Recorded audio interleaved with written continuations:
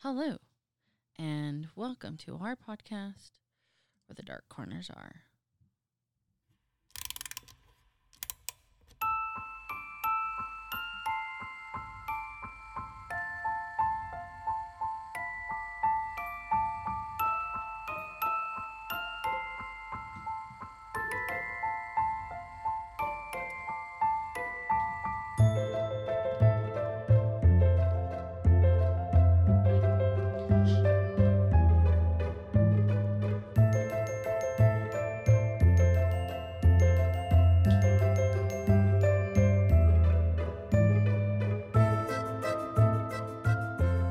Hello. I am Vina, and I am your Dark Travels hostess. Tonight, I'm joined by the fam, the podcast gang. fam. Oh, did you see that? The fam. The fam. Damn, fam. Family. That family. They're a weird family. Fast and Furious through your ears. So, yeah, The so sound. if you don't recognize that voice, What does that mean? it means you. You know, if I go to the drive-thru, I'm usually called ma'am. Really? Yeah, it's so bad. fun fact. They'll be like, that'd be $27.50, ma'am. I'm like, yes, all right. If it makes you feel better, I'm pretty sure I have a Scarlett Johansson voice. My kids listen to a different one, and they're like, Mom, you sound sick. You have a stuffed nose. I'm like, thanks, guys. They're like, dang, they sound like ScoJo? Thanks. Got the man voice. The man voice, hi. Hi. Where are the drugs going? Yeah, try being What? mean and we'll go to work with this voice. Get down. Stop resisting. Stop doing that. All right. So, if you can't tell, I'm joined tonight by the Panda Bear, Hello. the Polar Bear, Hello. and Slashers with Samantha. Hey. What'd you call her? Slashy Sam. Slashy Sam? We've gone back and forth Yeah. between Slasher, Sammy Sam, Slasher. Slashers with Samantha. All the good stuff. All the good ones. So, What's your name? The bunny. I'm the bunny. Oh my You God, don't say we that. go over Yeah, this but you every just- single But episode. she never says it. If I have to be a character, You have to be a character. there's a lot of humans in this zoo. It's pretty obvious by the podcast cover who I am. That's just. Do you even look? It's the bunny. Yes. But you don't say that's you though. Oh, I'm assuming everyone would know. You know what assuming does? Yeah, it makes an ass out of just you. Oh, and I guess me is the other part. It's just me. So, Got her. So on the night of this release for this particular podcast episode would be September 1st. The day before, August 31st, is actually the anniversary of a reign of terror that strikes London, England. And I'm, of course, referring to the reign of terror that occurs in 1888. And, of course, I'm referring to Jack the Ripper. Oh, I didn't know you wanted to say that. Okay. Yeah, she was like all together now. I'm waving my hands. I guess that wasn't an indicator. Well, I didn't know we were doing that. Should we take that again? Let's try this one more time. You want me to say Jag? He says the. No, it's fine. Go wave. Yeah. You missed it. You had to be there. You play too much. Now, interestingly enough, there were other women found slain in the streets of London, the East End, and other areas. And for some particular reason, something about their bodies, the way that they were killed, or something didn't seem correct to the police, that not all of the slain women during this reign of terror get lumped together as a victim of Jack the Ripper. What they did settle on, what they refer to as the conical 5 ladies whose bodies get basically left in the street with the exception of the last victim. And that's where they're found. Just literally slashed and spewed. Nobody cared. Well, you know People were that, terrible. that reading about life in Victorian England, I mean, Jesus fucking Christ. Talk about brutal life. And just, I can understand why Alcohol was rampant. I can understand why prostitution was rampant. I mean, we look at England now, and they've had 2 female prime ministers. But the point is that 140 years ago, that was not the situation. Women in pretty much all walks of life, unless you had money, you were basically a servant. You were a servant to your family, to your husband, to the jobs that they were only allowed to work, domestic servant or cook or just prostitute. I mean, they were really in a very oppressed sex. Right. Yeah, it's terrible. From what I read was that when the man died, whether it was the girl's father or husband, they had to make arrangements, like a will type thing. What would happen to the woman? Like, if there was no arrangements made, they were pretty much shit out of luck. Like, right, and the probability of the woman inheriting any money was slim to none. No, and I mean, not just Or inheritance-wise, but like, they had to arrange for them to get a job, or arrange for a marriage, or arrange for something else. But if there was none of that, that's it. Out in the street you go. Literally. And those streets were fucking nasty. Mm-hmm. People, shat, pissed, had sex, Nice. gave birth. Nice. I mean, this is nasty shit. On the east side of London was crowded. Like, I read that there wasn't enough apartments or houses or whatever to rent out. They were selling beds. They would sell a bed for the night. Right. It's kind of like almost San Francisco and New York Today. now. Yeah. Here's a closet for $1,000 fucking bucks. It's just prostitutes were pooling money to sleep in a room, or drunks and alcoholics, or women would take lovers to have a place to stay. I think everybody was drunk. It just seemed like it was really fucking brutal.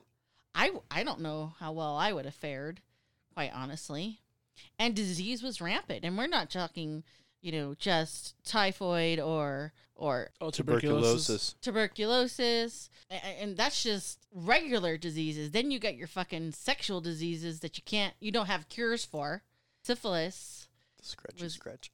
Well, and then it made your brain go rotten after a couple of years. So, I mean, Victorian England was motherfucking brutal. And I just reading these stories about their lives, I'm going, oh my fucking God. A lot of sympathy towards these women. What was the turning point for them to get out of that? The 1900s? Honestly, I think technology. Better technology in the factories and, the shift of the nasty air pollution and women's rights. Better wages, people's rights, a recognition of better education. You just... and it goes to show, I mean, crime is rampant. This whole thing, they focus on Jack the Ripper, yes, but I said other women were slain. And there were other women who, for the most part, almost makes the cut, excuse the pun, Damn. of almost being one of his victims. So it just... I don't really know what it was that made the determination that these are the definite 5 as opposed to the others. So it does kick off a reign of terror, which is odd because, I mean, people were getting shanked left and right and left for dead. So these were literally pretty motherfucking brutal if these are the ones that stand out in my mind in this harsh living conditions.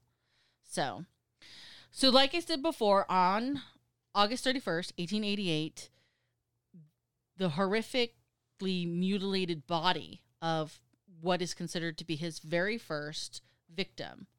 Her body is found in the gateway in an area called Bucks Row in Whitechapel in London East End. The unfortunate woman, her name is Marianne Nichols. A little background. She was born on August 26, 1845. To Carolyn Walker and Edward Walker. They lived in a very cramped industrial area of London called Fleet Street. She was given the nickname Polly.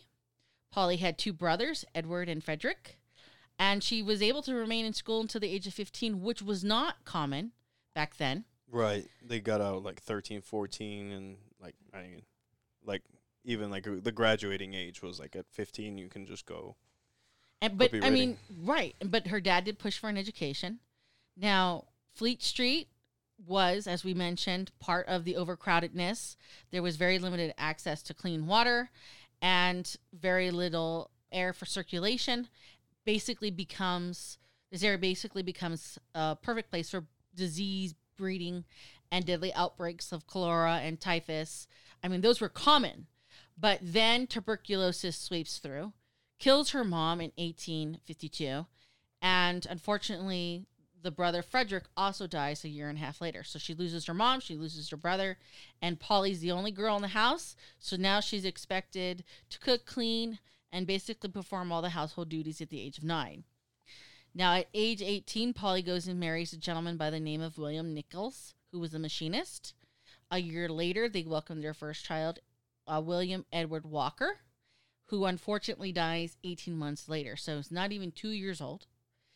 The first baby dies, and this is when Polly begins to drink. And we're talking pretty heavily. Now, Polly and William will go on to have 5 more children, but they say she never recovers from the death of William. And I get it. I mean, this is her first baby, and it's sad and it's tragic. Now, in 1876, they're actually offered better housing on Stamford Street, and this place was, by definite comparison, considered relatively clean. It was a lively neighborhood and basically more space for the family. But Polly and William were arguing a lot. They think maybe it had something to do with financial difficulties as well as Polly's drinking. She never recovers, so the drinking is consistent. But after the birth of her 5th son in 1878, it gets worse because she develops postnatal depression.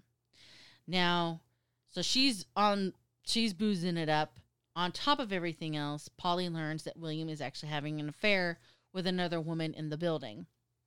And so Polly decides, I'm out. Goodbye. And she basically begins this disastrous spiral of events of her life. After leaving William, she's literally destitute. And she goes into the workhouse. And I don't know if you guys know about these workhouses in London, England, but they were fucking brutal. They just broke people. So can you explain the workhouse? Because I read about that about my character, and then I was like, I'm really not understanding what the hell a workhouse is. So it's basically like a place where you go to work off your debt sometimes, and they just broke you. They shaved your head. They took all your possessions. You did what they told you. People would die in heaps, and innocent people would fall into these heaps, and they didn't give a fuck about the living. People would die in the dead heaps, and just brutal. And these workhouses went on until the 50s, I think, 1950s. So, just unreal places. Now, she's in and out of the workhouse for the next 8 years. She's in and out of family homes trying to get her shit together, but she can't do it. The alcoholism is just too much. And she just basically falls into the one type of career, and that's, putting it very nicely, of prostitution. And all of these events basically bring to her final morning of her life of August 31st, 1888. But the night before, August 30th, she was seen drinking at such places as the Frying Pan Pub, as well as other places. And what it was is, you had mentioned earlier how they kind of rented beds. She couldn't return back to her lodgings because she didn't raise the money. And the lodgings, just so you know, for her was 4 pence. So on August 31st at 1:20 a.m., she sets off thinking she's going to raise the money. A little while later, she runs into a roommate by the name of Emily Holland. And she runs into her by a shop on the junction of Osborne Street and Whitechapel Road. Holland tries to convince Nichols to come with her. Hey, we'll just figure this out, no problem. But Nichols, basically waves her off and says, no, I got to get my money. Now, around 3:30, a pair of delivery drivers, one of which name is Charles Cross, happens upon her on Buck Row, which is literally just off of Whitechapel and is about 10 minutes from the corner where Mary and Emily had seen each other. So we're talking less than 2 hours since they saw each other in a 10-minute walk. And these guys aren't sure if she's dead or alive. They note that her skirt is pulled up and the lower garment and you know, some of her garment's a bit ruffled before calling the police, but they kind of look a little closer and they see that her throat has been sliced and it's pretty obvious that she's dead. So they hunt down the closest constable, a constable by the name of John Neal, and this is what he says, and I'm just going to quote him.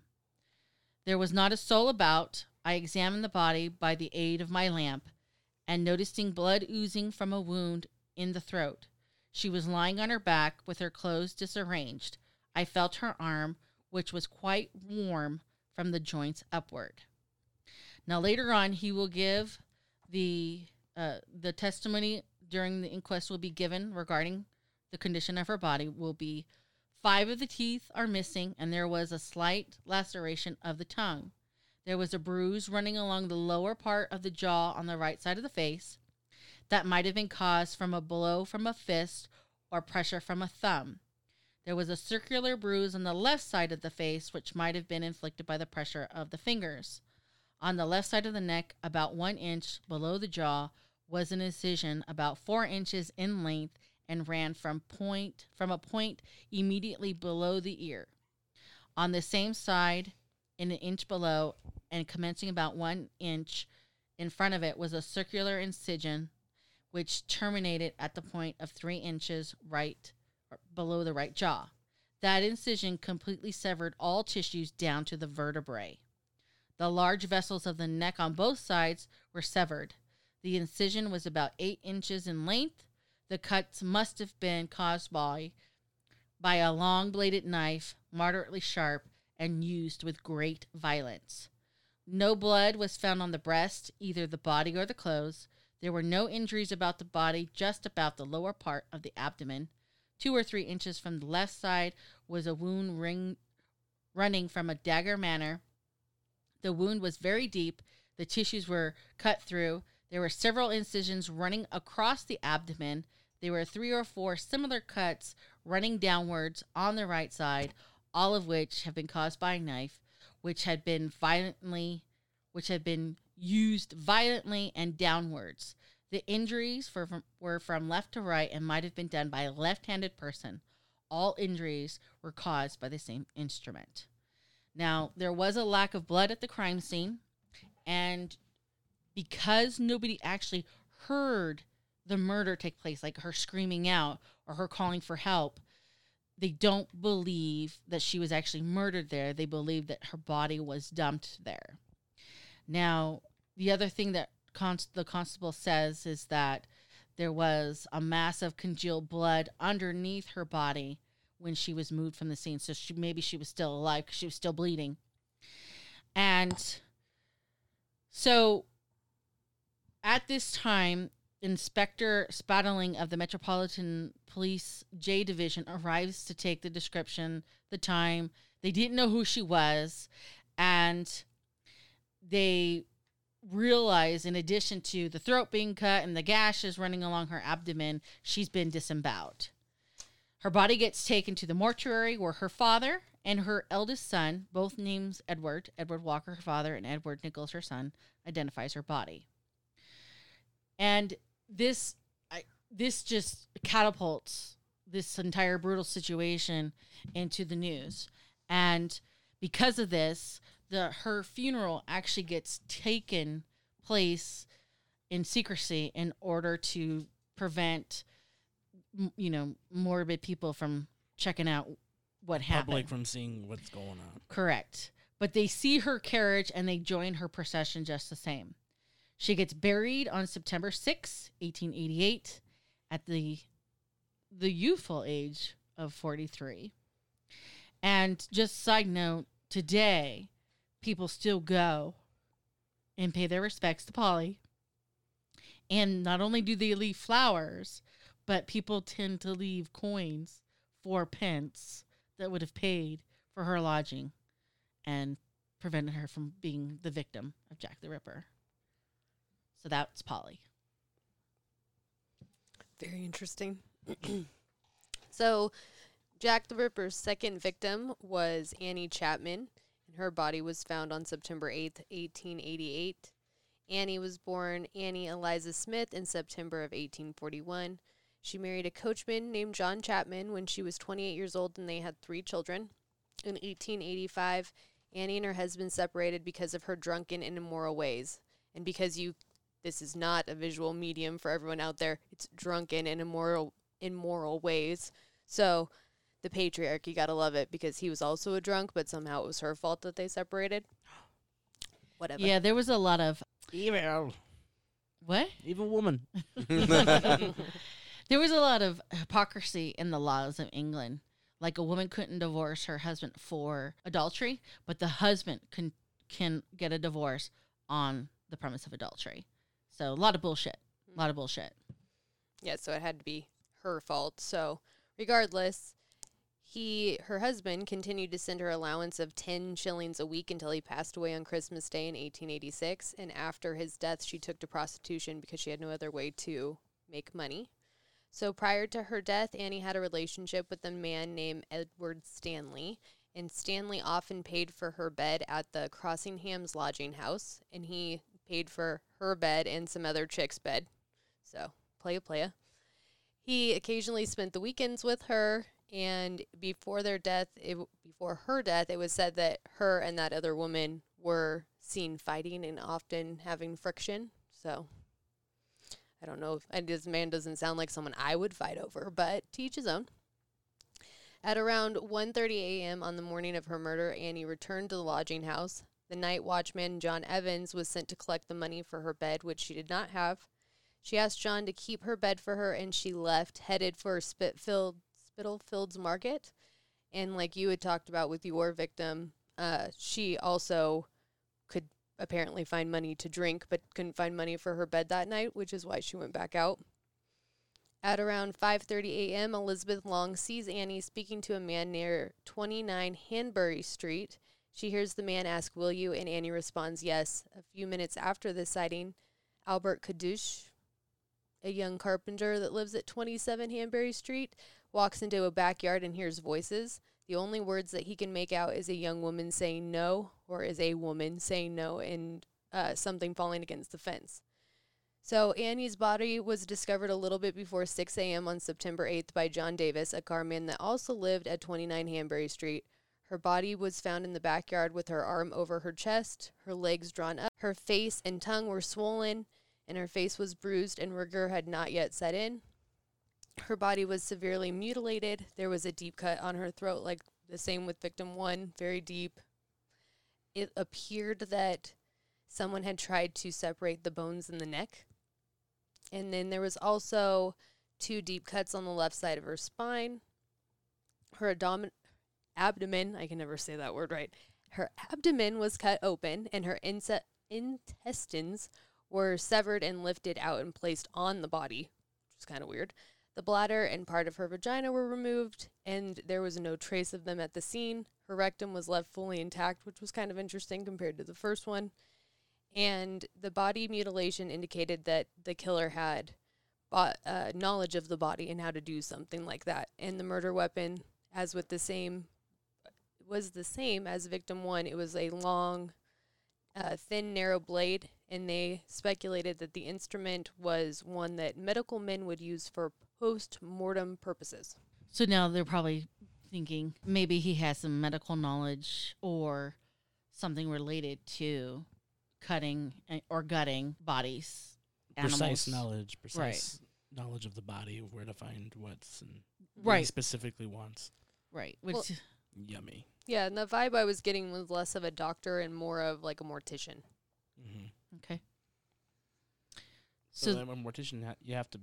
You're not a doctor, but you do have to know where the body You have to organs pull it- are. You're pulling you have to take everything shit out. Yeah. You have to take the shit out or else it goes And they stank. were doing autopsies back then. Yeah, which if they, was a if thing. they asked for it or done whatever. I think they start doing. I know because getting a little bit ahead, my victim gets an autopsy.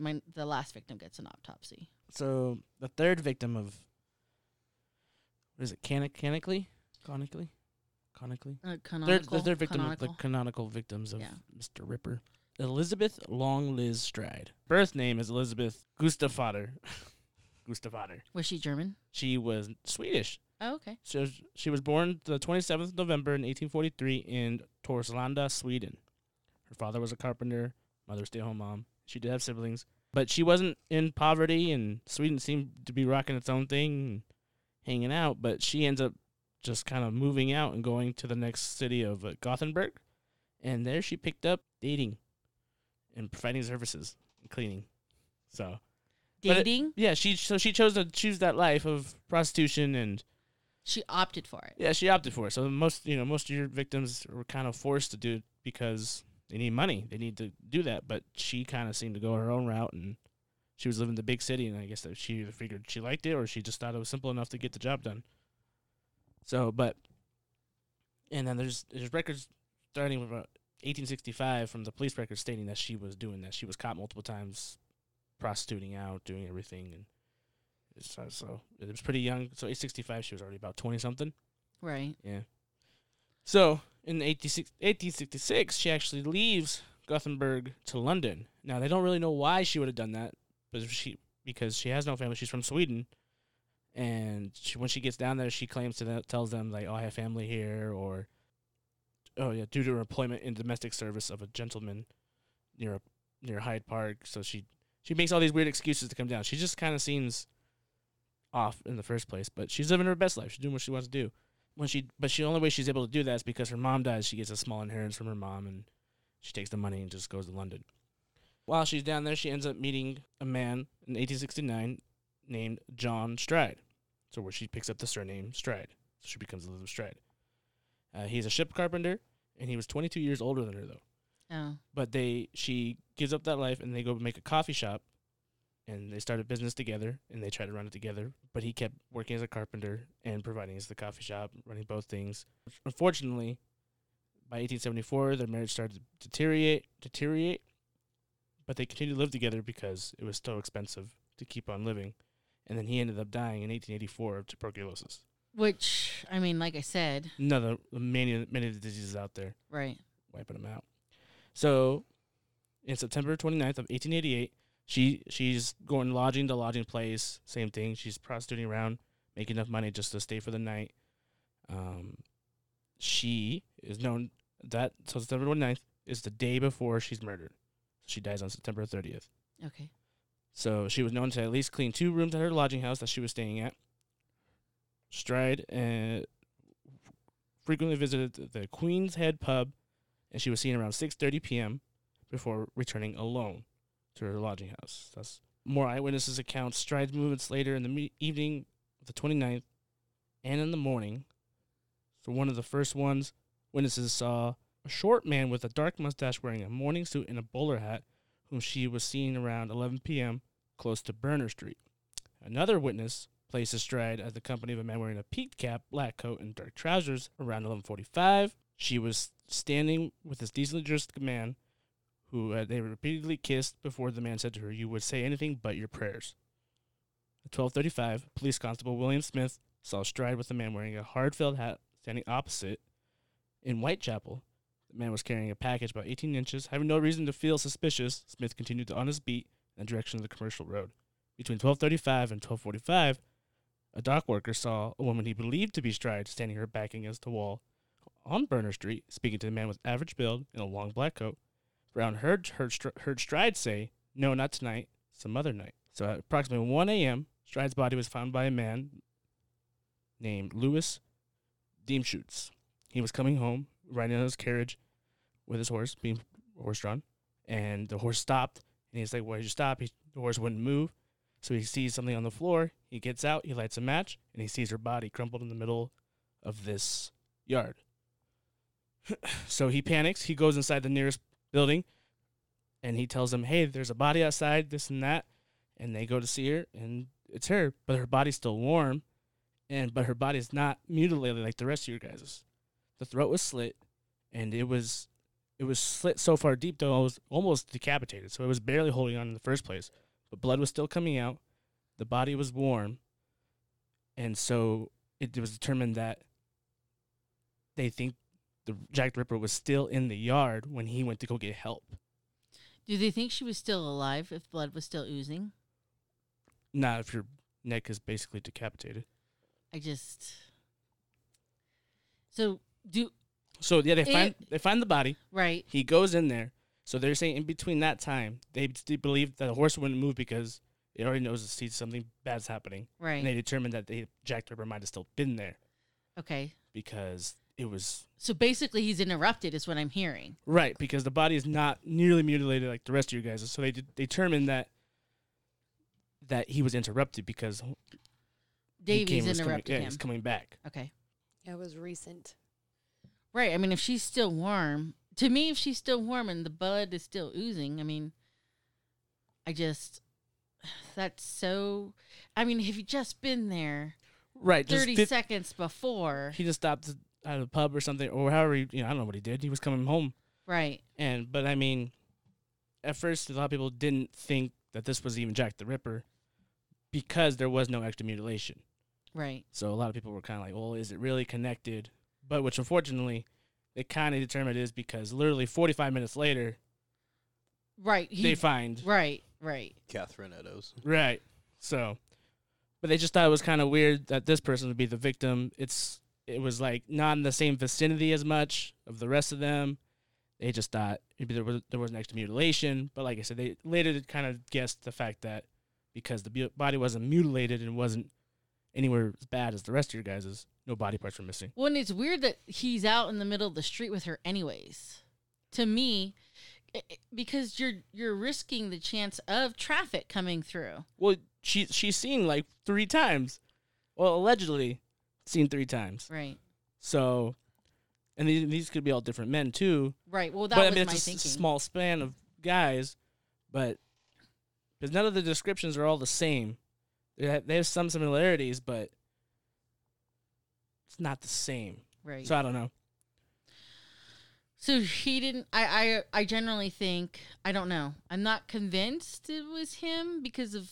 I mean, he's literally out in the open. Well, there's the yard itself. The way it was described is it's almost like I'm gonna say a courtyard. So like if it was, so there's only one way in, so it's a dead end if you were gonna go and try to go anywhere else. So there's buildings around it, Right. and there's only one way to come out, and that's the way he was coming in. The guy who found the body. Okay. So there's only one way to leave, and if no one's out at 1 a.m. in the morning, he can do whatever he wants. So he can see where someone's going to come. Right. Right. Where he would be found out. Yeah, which personal opinion here, but as I was reading up on him and listening to other, opinions about what's going on, I feel like that was the good for him thing of targeting ladies of the night, because it took all the work out of it.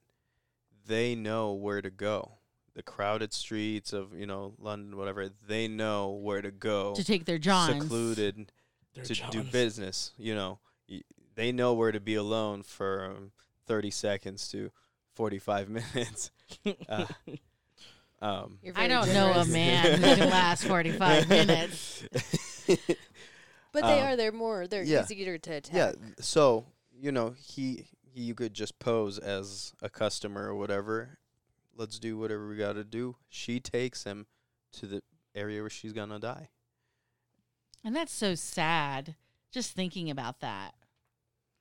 But historically, I mean, even now, we don't really look for sex workers. And so they definitely didn't look for sex workers then. Exactly. It's still a thing. I mean, that's why they're such easy and unfortunate targets of just, sick assholes out there.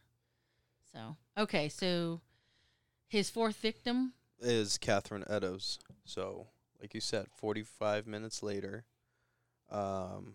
Catherine Eddowes is found dead just east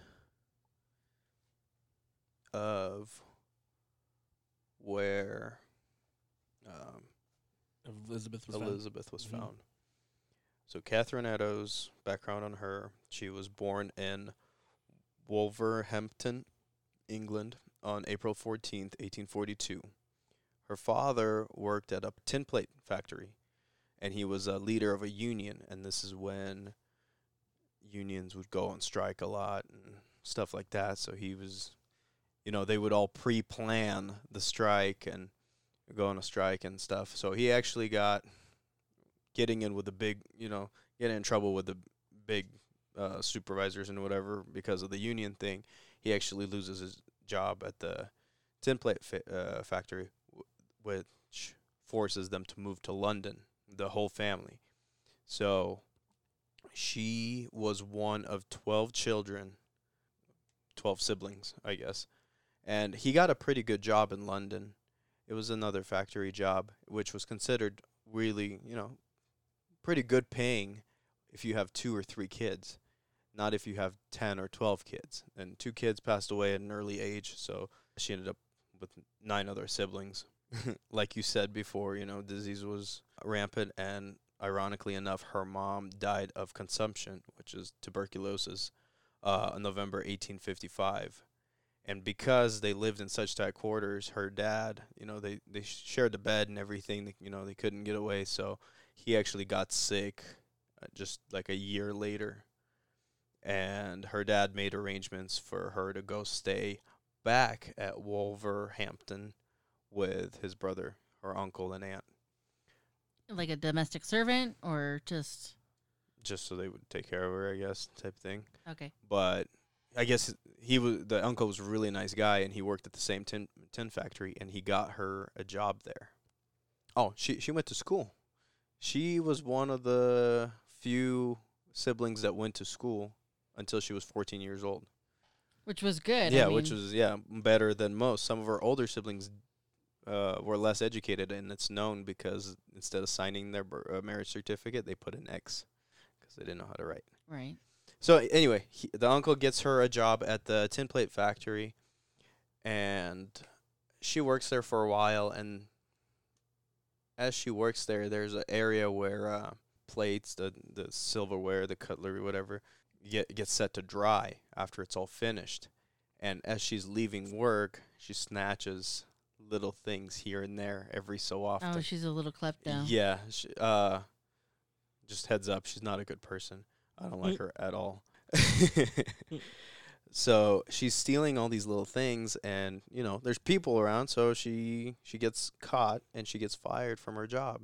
And because she's bringing the bad name to her uncle and the aunt, she gets kicked out. Which makes sense. Right. If you speak on someone's behalf. Mm-hmm. So she falls in love with a man named Thomas Conway.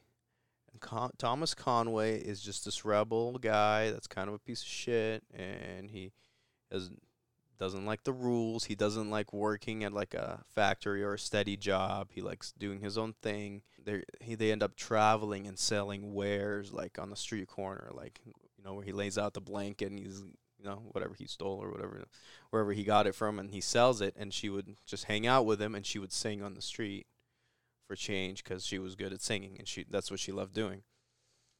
As years go by, she got pregnant. They had quite a bit of kids, and then some of them passed away, so I don't have exact number of how many kids she had. But she liked to party, and she liked to drink, and it's kind of funny because at least your guys' women, not so much his, they have all these things in common. Like they're short of money, the alcoholism, losing their parents early type thing. So they end up moving to London with the kids, and his business isn't cutting anymore. And at family events, she always shows up with bruises. So she was a victim of a domestic violence situation, and they assume it was due to her drinking. And her siblings actually blame her for the domestic violence. They're saying that he beats her because of her drinking. Like, he's trying to make a better person out of her. Like trying to beat the alcoholism out of Yeah. her. Yeah. Okay, because that's not how that works at all. Yeah, and then it doesn't, his job doesn't work out. She's in now those Workhouses. workhouses. The one that they were talking about was actually decent one because it had like you could drop you drop your kids off, and like if they were 7 or older, they actually take them to school. But the little guys, they just kind of watch them while you go work and do whatever you got to do. But she would disappear weeks at a time. Child neglect. Her kids got taken away. Are we talking like alcoholic benders? Like, she would just vanish. I don't know, partying, maybe alcoholic benders, because like there was instance where both of them actually they told their kids, "Hey, stay here on the corner. We'll be right back," and they were gone for like a week, and the kids got picked up by whatever authorities and got taken away and all the other stuff, and it's just like it doesn't make any sense to me the way they live their life. But either way, they split up. And then she got together with Mr. John Kelly. And as a character, I guess he was a little better. But the thing that John Kelly and Catherine had in common was drinking. That's how they met. That was the thing they had in common. So that's what they did together for fun. So their relationship didn't make anything better. She actually lost a lot of relationship with her siblings because of borrowing money type situations. Her addict behavior. Yeah. And they were like just addict behavior. So the night before her death, which was the same night that Elizabeth was murdered. I contribute. It's like fill in the blanks. Yeah, hey. Finish each other's sandwiches. What was it, September 30th? Mm-hmm. So the night before, the 29th, her and John were out and about, and they were trying to scramble for money, exactly like your guys' characters. And it is said that John actually had to sell his shoes to make enough money for a bed, and then that he only had enough money for one bed. And he chose himself. guess what? Apparently. Yeah. And guess who slept in the bed? So she was going to go try to make some more money, but ended up in the pub where she got fucked up. I don't know how you get fucked up without any money, but I'm sure it's a community of alcoholics. Right. One's wealth is everyone's wealth. If you're the girl at the bar, someone's buying you drinks. And so previously she's had several intoxications in public. She's actually been arrested for being intoxicated in public. And being in London, in Whitechapel, you can imagine how fucked up you have to be to get arrested. Right. Seeing how all of the alcoholics day after day, night after day. So, so you got to be pretty fucking drunk. Yeah, this was one of those instances where she was acting a fool outside, and there was actually a crowd that started gathering up around her. And she got taken into custody into a drunk tank that night.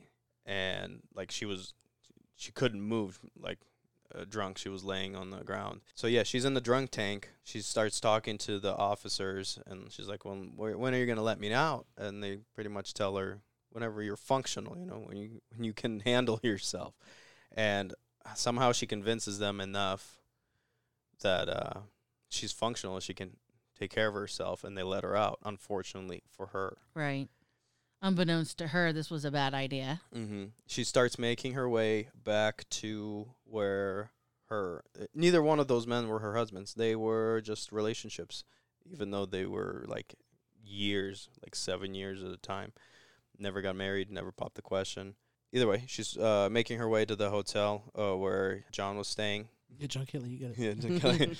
And she never makes it there. So I'm assuming she was still intoxicated, and she ends up in this corner alley. So she was discovered by a man named Alfred Long. He seen like a blood-covered apron underneath the door. She was discovered in like a common stairway area, and her body was fucked up, unlike yours. Yep. This is also my personal opinion. I feel like he got interrupted during his first murder that night, and he took all of the anger out in this lady. The rage. Yeah. I saw the pictures, and she was just It was bad. messed up. Her Yeah. face was destroyed. Her body was discovered at 1:44 in the morning. The body was on its back with her clothes drawn up above her waist, just like your guys' with her legs exposed. Her insides were pulled out and draped over her shoulder. There was part of an intestine that looked intentionally placed between her arm and her side. Her eyelids were split in half. Both of her bottom eyelids and then the upper eyelids also had cuts on them. The right earlobe was cut all the way through. Her throat was cut straight across, which they determined that was the cause of death, was the severance of the carotid artery. And yeah, she was just, her, everything was covered in blood, and her, like, whatever feces from the intestines. When she was found, there was no stiffening, so that makes them believe that she was only dead for 30 minutes. So rigor mortis. Rigor mortis didn't set. Right. So she was covered in blood and feces. Yeah. I mean, they don't notice this guy covered in this shit, literally. Right, that was the report too. Is that he still must have been bloodied from Elizabeth, because she was still bleeding out, and you cut an artery or your throat, you're gonna get messy. Right. She almost was decapitated. Right. So And then, yeah, her uterus was missing and her kidney was missing. Later on, they actually find one of the big evidence, which was a piece of her apron was found east of the body. So the murder was west of your body, because when the apron was found, it was east.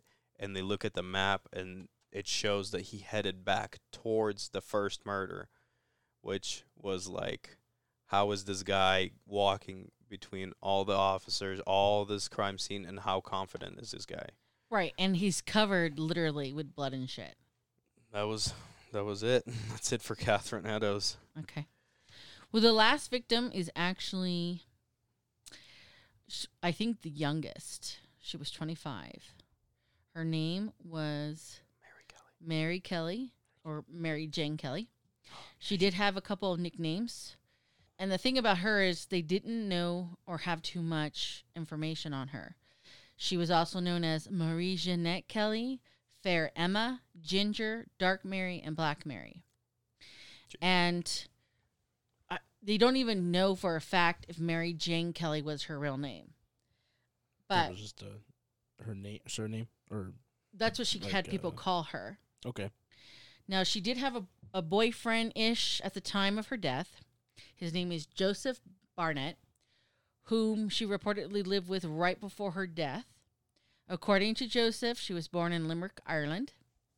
Her father's name was John Kelly, supposedly, and she either had 6 or 7 brothers and 1 sister. In addition to this, she supposedly moved to Wales as a child. When she was 16, she met and married a collier by the name of Davis or Davies. 3 years into their marriage, her husband was killed in a mine explosion. And now being a widow, there's no mention of children.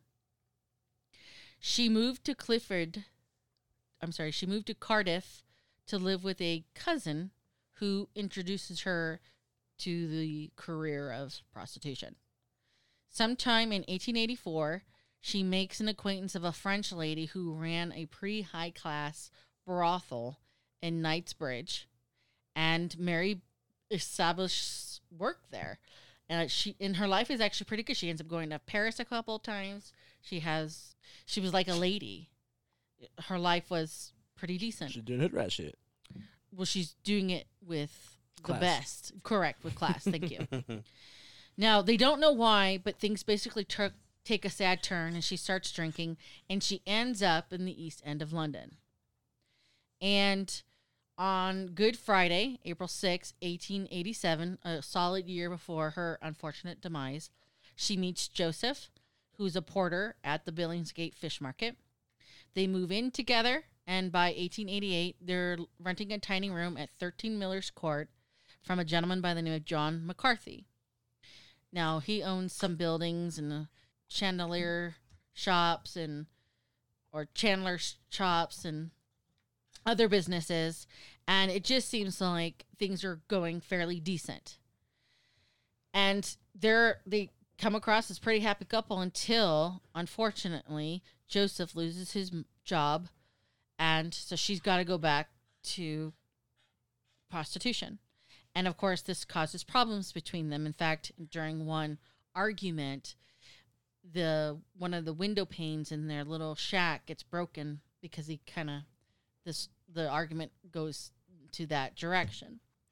Now, unfortunately, because of their finances, and I have no doubt to some degree alcoholism, they fall behind in their rent, and Joseph leaves. He leaves on October 30th, 1888, moves out and leaves Mary there.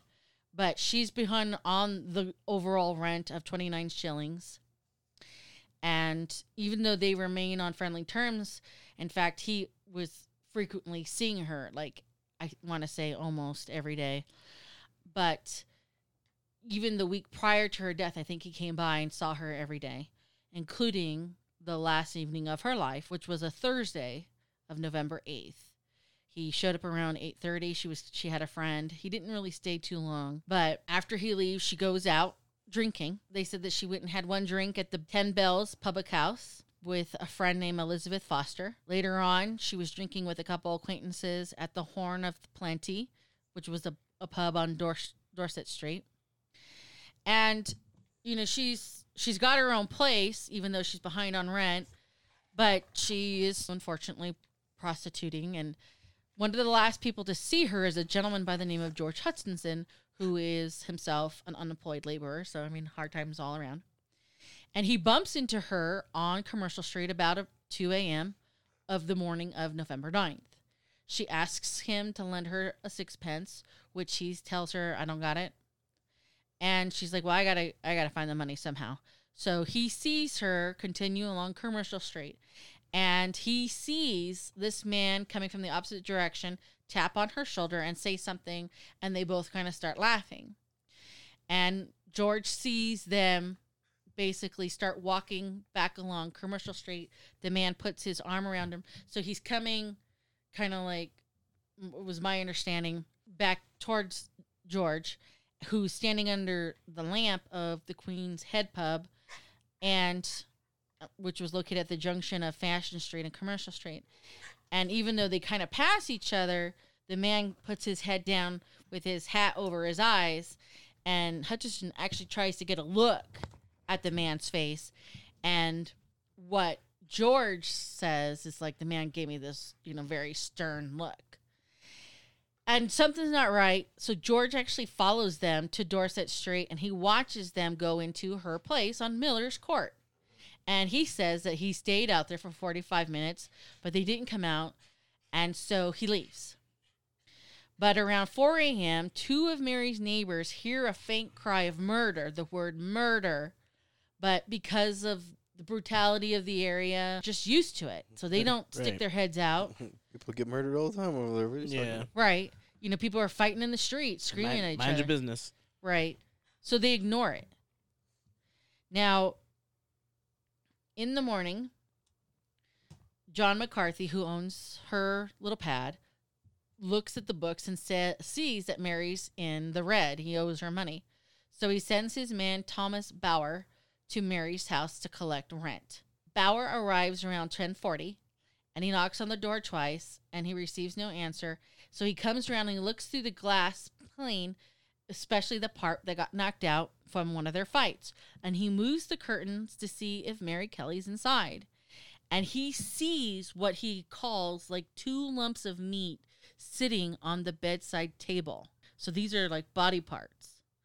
And then he sees this horrific scene on her bed, and he lets out. He runs back to McCarthy's office. He snatches him up, and they go back. McCarthy looks into the broken window pane, sees that this is just a horrific, bloody mess in her apartment, and he sends Bauer to find the first copper he sees, and he comes across Inspector Walter Beck, and a detective, Walter Dew, basically chatting on Commercial Street. And he runs up to them, and they already figured this is bad.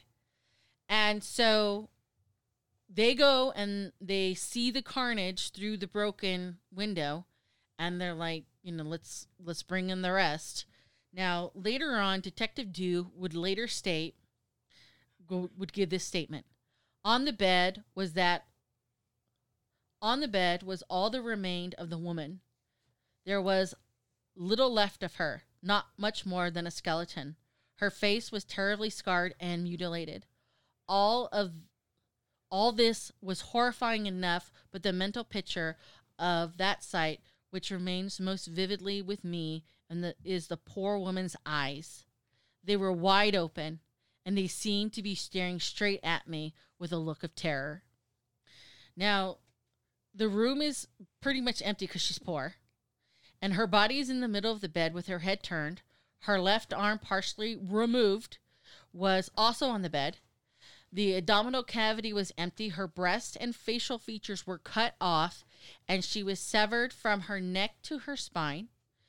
Her dismembered organs and body parts were placed in different areas of the room, but they couldn't find her heart. Her heart, they never find it. It's missing. It's gone. Her bed was covered in blood, and the wall by the bed was splashed with her blood. Then they find her clothes neatly folded in the chair next to her bed, and they also realize that there are articles of clothing burning in her fireplace. In fact, they have no doubt Jack the Ripper started this fire because it was hot enough to melt part of her kettle.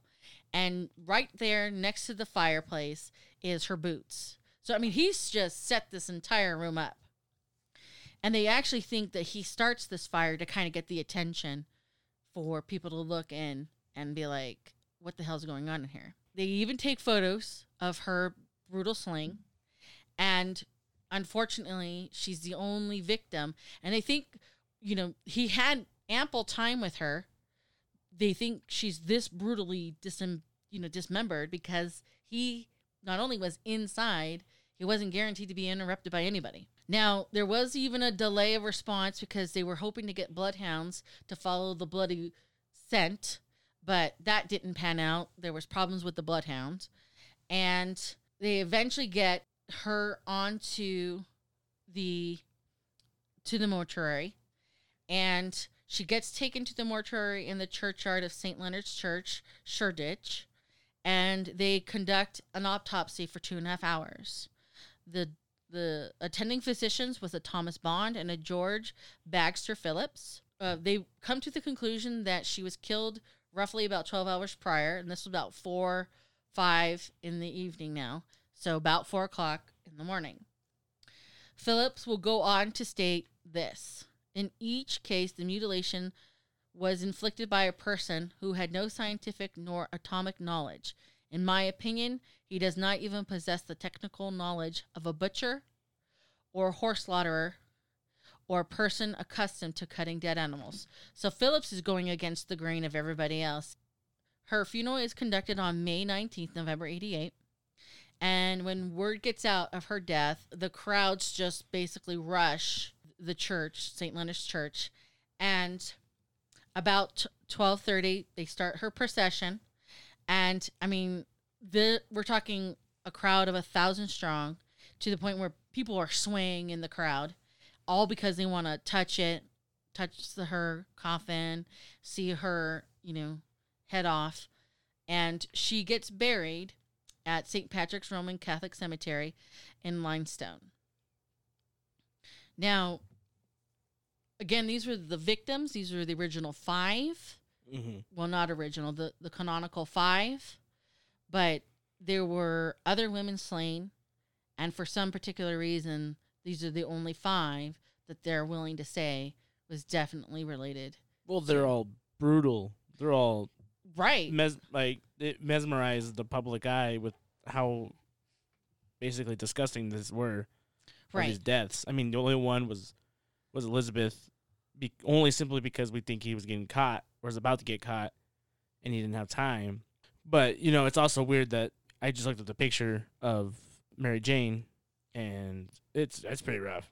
Right. And I know that you guys had mentioned they took pictures, but in a lot of the things I read, they said that Mary Jane was the only one that had photographs, but apparently not. Well, they're like stills, but I think that's the only picture of the crime scene. Right. Because the pictures that we saw for Catherine? Catherine.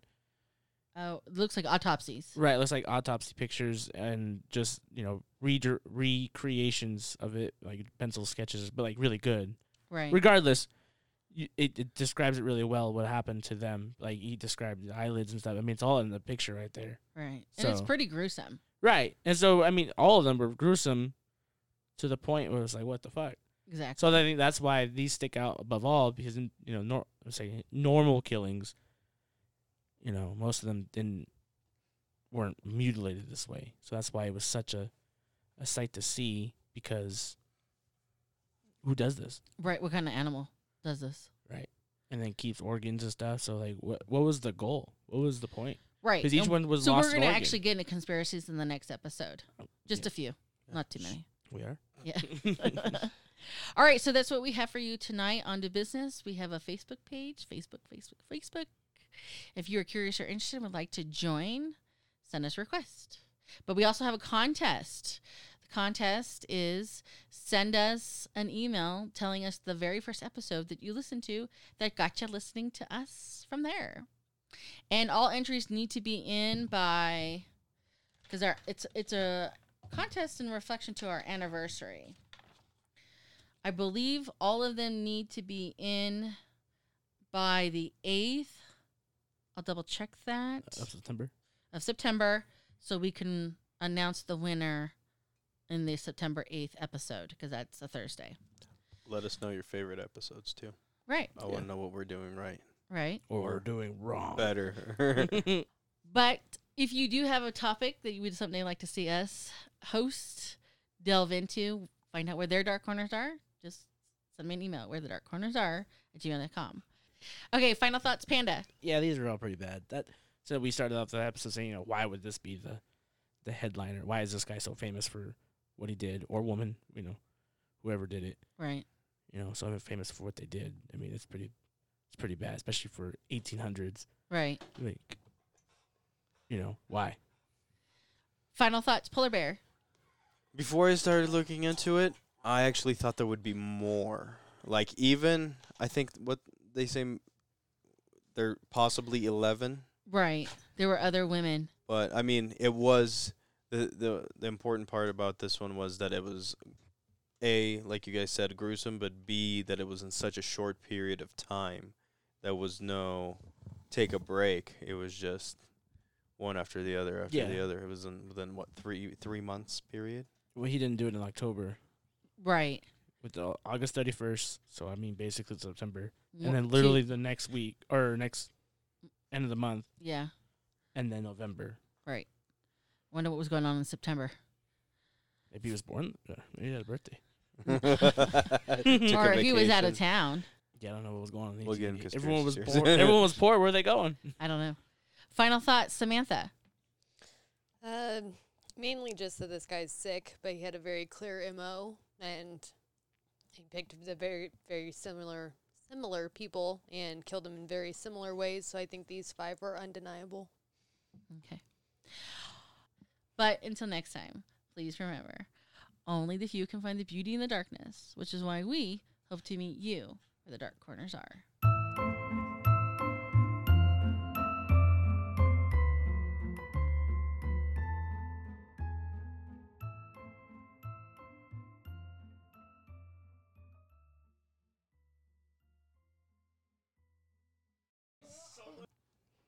We started this one pretty light. They get it out now, so. I'm cutting it all. Bloopers. Oh, no.